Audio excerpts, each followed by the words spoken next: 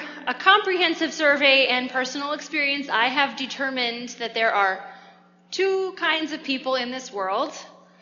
Those who think a quarter tank of gas in their car means it's time to fill up, and those who know exactly how far they can go after the empty light has come on.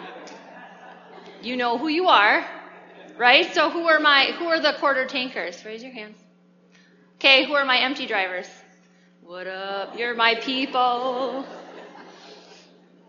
P.S. I used to be a quarter tanker, but then I married Sam. And then actually my car tells me exactly how many miles I have left on it, which is so dangerous. I'm like, I'm only 2 miles from home. It says I have 4. I'm fine. It's dangerous. No matter which one of these two that you are, we could all kind of agree that you would not set off on a road trip without making sure you've got enough gas in the tank, right? Who would start a trip like you're driving to Chicago? Who would get on 94 on empty, right? You just wouldn't do that. You would not start a long drive with your car on empty. But this is what happens in today's gospel. To start us out, a little bit of background. A Jewish wedding, traditionally, in this time, went a certain way every time. The groom would go with his friends to the house of the bride, where the bride and the bridesmaids were waiting, and they would all go in a procession to the house of the groom, and there they would get married and have a party. So right off the bat, this parable today is different. It's out of the ordinary. When he says 10 bridesmaids took their lamps and went to meet the groom, that is unusual. So right off the bat, the people listening are going to turn their ear because it breaks tradition. It's out of the ordinary. The bridegroom comes to the bride. That's normal. And the bridesmaids are part of the plan always, but meeting him on the way and bringing him that to the house where she lives is very unusual. Now, 5 of the 10 are waiting for their job to meet the bridegroom without any oil for their lamps. It's not that they simply ran out. They just didn't bring any with them in the first place. In verse 3 it says, when the foolish took their lamps, they took no oil with them. Doesn't that seem strange? You need 2 things in this job as a bridesmaid, a lamp and oil. That's it. That's the whole reason they're there, right? How did they not have what they needed? Out of 2 things, how did they not have one whole thing? It's almost as if they were just lazy or neglectful or at the very least complacent. So the groom shows up at midnight. Everyone is sleeping. And side note here, they're all sleeping because it's midnight. Who has a wedding at midnight? Nobody, right? That doesn't happen. That's weird. So who does that, right? It's unusual. Again, out of the ordinary in this story. And the reason it is at midnight is purposeful in Jesus' telling of this parable because midnight is the darkest time of night, when you will definitely need your lamp to have oil in it. And they weren't ready. So what do these foolish, the word in the Greek actually is the root word for our word moron, so you can infer what you wish into that. Jesus is real nice there. So these foolish ones turn to the wise and say, hey, give me some of your oil. They were the ones who, after all, took flasks of oil with their lamps, like they were supposed to. And those bridesmaids turn to the foolish and say, no, go get your own. And the party begins. The ones with oil get in. The ones who didn't have enough oil had to go get their own, and they miss out. The end. Isn't that such a happy parable? Now, this parable is usually given the title of the parable of the 10 bridesmaids. And that's who we most often focus on. And as we often do, we try to find ourselves in the characters of each parable. So in this one, we have 2 options, right? We're either the foolish, unprepared, or the wise, prepared ones. Moral of the story is be prepared, right? Which is terrifying if you are one of those people who is not always prepared. This doesn't sound like good news unless you're one of the 5 bridesmaids who happens to have what she needs in the moment. And while you might be sure that you are the kind of person that's going to be prepared because you are one of the quarter tank of gas filler-uppers, I am not. So this doesn't feel like great news for me. Also, if you're one of the prepared ones, if you are a person who tends to have their act together, how do you know if it's good enough? How do you know if a quarter tank of gas is going to get you where you need to go? How is that even enough? How can you be sure? How prepared can you really be? So then this parable kind of feels uncomfortable for everybody, right? No matter which bridesmaid you sign up to be in this parable, you end up feeling kind of not great. Either you're unprepared and you're outside of the party, or you're in the party if only you work hard to stay prepared for the day and the hour that you don't know and can't know when it will come. The end. Again, not really the happiest of parables. Now, it's pretty obvious that we don't want to be the foolish bridesmaids, right? We all can kind of agree with that. They're unprepared. It's like all those pictures where someone messes up and the text underneath it says, "You had one job," right? You've all seen those pictures. All they had to do was bring a lamp and some oil. And even worse, if they didn't bring oil and just expected the others would help them, they can come across as manipulative in this story. I think sometimes we think of these poor bridesmaids that got locked out because they didn't bring their oil. Oh, woe is them. But what if they were just kind of jerks and thought, you know what? I don't need to do the work. Somebody else will do it for me. I don't need to bring oil. That my friend brought enough for both of us. It's kind of a word of caution, right? And warning to those of us who might cheapen grace by expecting others to make your way easier. So then, a word of grace here if you consider yourself to be one of the prepared ones. You're allowed to say no in this parable, right? There is beauty and grace in the no that is given by those wise bridesmaids. My colleague and local pastor, Emmy Kegler, said this week that this moment in the parable, the no, is a moment of holy boundary. She said, "Beloveds, be brave enough to rejoice that we have a God who says to manipulation and perfectionism and codependency and toxicity of all kinds in all relationships, this cannot come with you into the kingdom. Keep your lamps trimmed and burning, but leave behind whatever might steal your light." If you feel the pressure to work for yourself and for others, to get everything right for somebody else, to pull someone along with you, there is a lot of freedom here. As they say in Al-Anon, you don't have to set yourself on fire to keep someone else warm. You are allowed to say no to those who are manipulative and take advantage. So that feels kind of good if you think you're a wise bridesmaid, right? I mean, that's who we want to be in this story. They're looking pretty good right now, aren't they? All you have to do is be prepared. Now, if any of you in here are type A or lean towards the perfectionist tendencies, you know how difficult this text is to hear because it puts us right into pride and self-righteousness and the belief that we can do it all on our own. I got this. I got this. The fact that they get into the party for doing it right feels like justice if you're the kind of person who's always over-prepared and ready for everything. You quarter tank filler-uppers. But don't be quick to make the wise bridesmaids the hero of this parable. They may, yes, get the title of wise, but they are also negligent. Sure, they did the right things to be prepared on the surface, but what about their hearts? See, sometimes our no is a good and healthy boundary. Sometimes our no is the opposite. Sometimes we say no because we've decided to take care of ourselves at the detriment to someone else.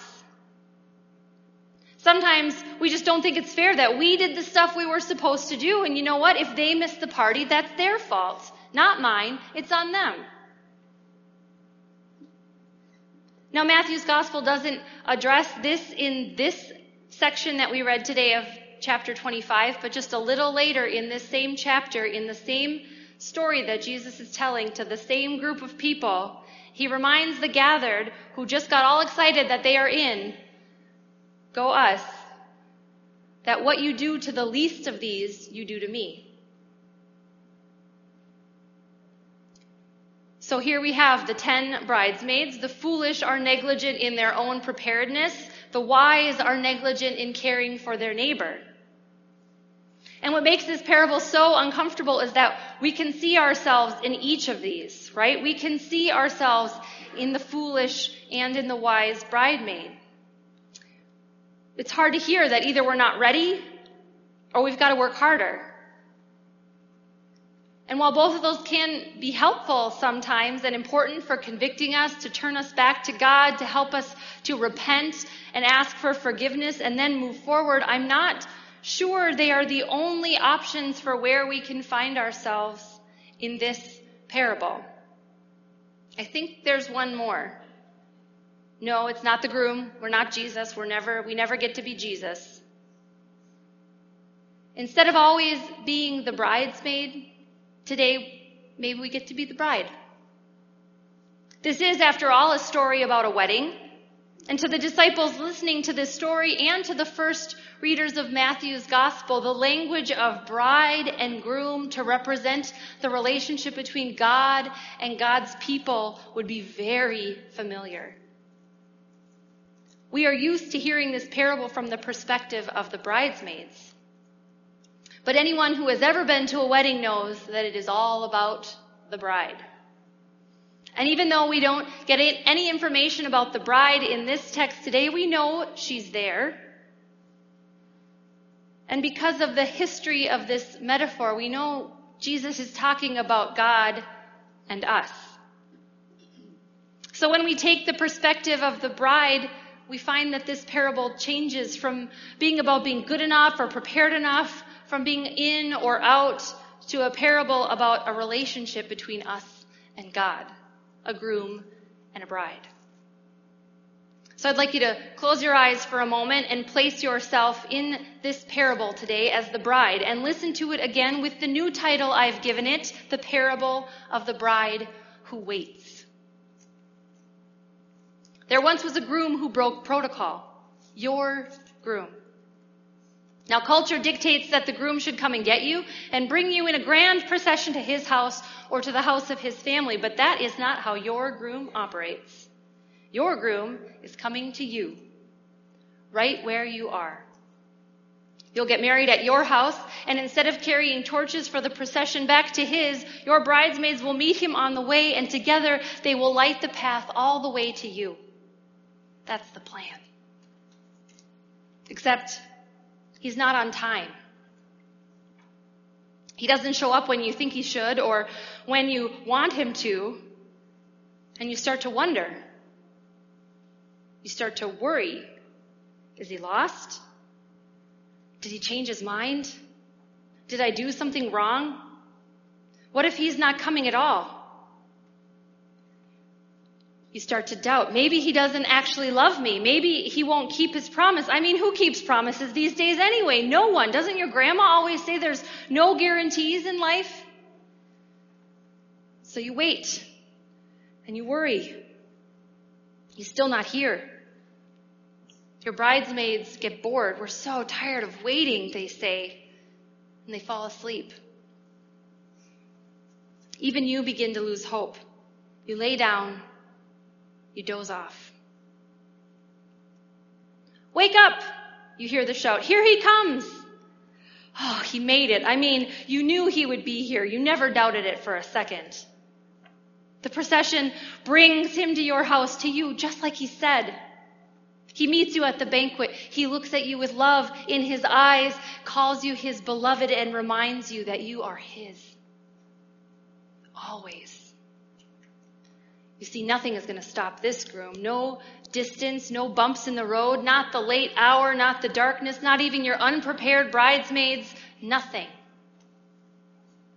See, this groom always shows up. You see how this changes?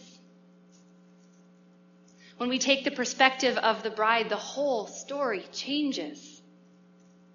The hope and promise contained in this parable is that the groom always shows up. Always. God always shows up. And we all know, there are moments where it does not feel like it. where it seems really dark, the darkest dark, like midnight dark. And we start to doubt that maybe God's not coming, that maybe God was never going to come. It's there in the waiting where things get difficult. Because the waiting is the hardest part, and how we wait matters. That is why we hear about the bridesmaids today. Because the bridesmaids teach us how to wait and the importance of being prepared. And as any bridesmaid knows, you take your cue from the bride. So when it comes to our relationship to God, which is the bride and groom relationship, we are reminded that our groom always shows up. But when it comes to our relationships with each other, we are reminded that we have work to do. We are bridesmaids in relationship to each other. We can see ourselves in both of these places. In fact, in the parables, it's at your detriment to put yourself in only one spot. We can see ourselves in all of these. Jesus begins his parables with the words, "Then the kingdom of heaven will be like this." And he means when the groom comes, when God comes, when, not if, are you prepared? What are you doing while you wait? Are you worrying? Are you starting to panic a little? Are you starting to doubt? Did you fall asleep? Stop looking at all? Are you making sure you're ready? Are you taking advantage of those around you? Are you ignoring the need of the people around you? Then the kingdom will be like this. Jesus starts with a little word in the Greek. It's then. The word in Greek is a future tense. Then, when God comes, it will look like this. This is the not yet of the kingdom of God. It's breaking in over and over again, all over the place, but it is not quite all the way here yet. And in the meantime, how we wait matters.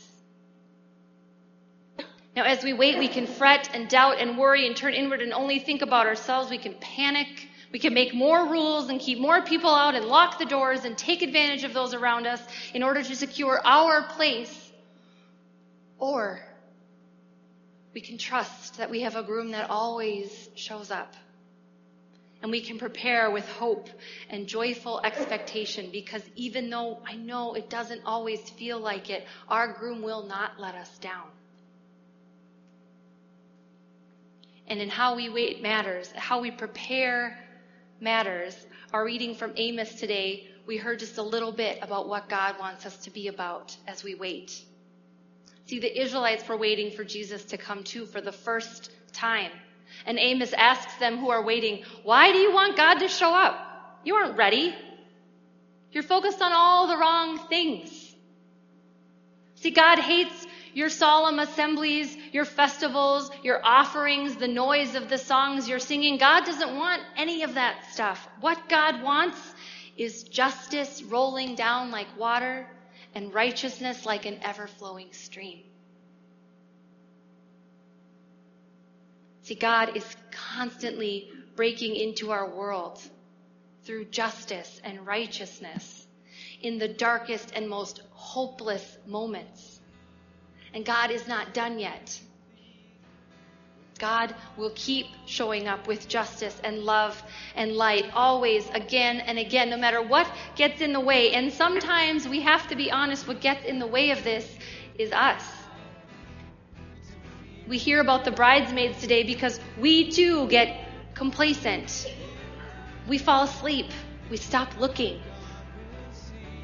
We take advantage of others. We turn away. But God still shows up. And either we have our lamp filled and ready to go, or we don't. The shout from the parable today is for us too. Wake up. Look. Here is the bridegroom. Come out and meet him. Are you ready?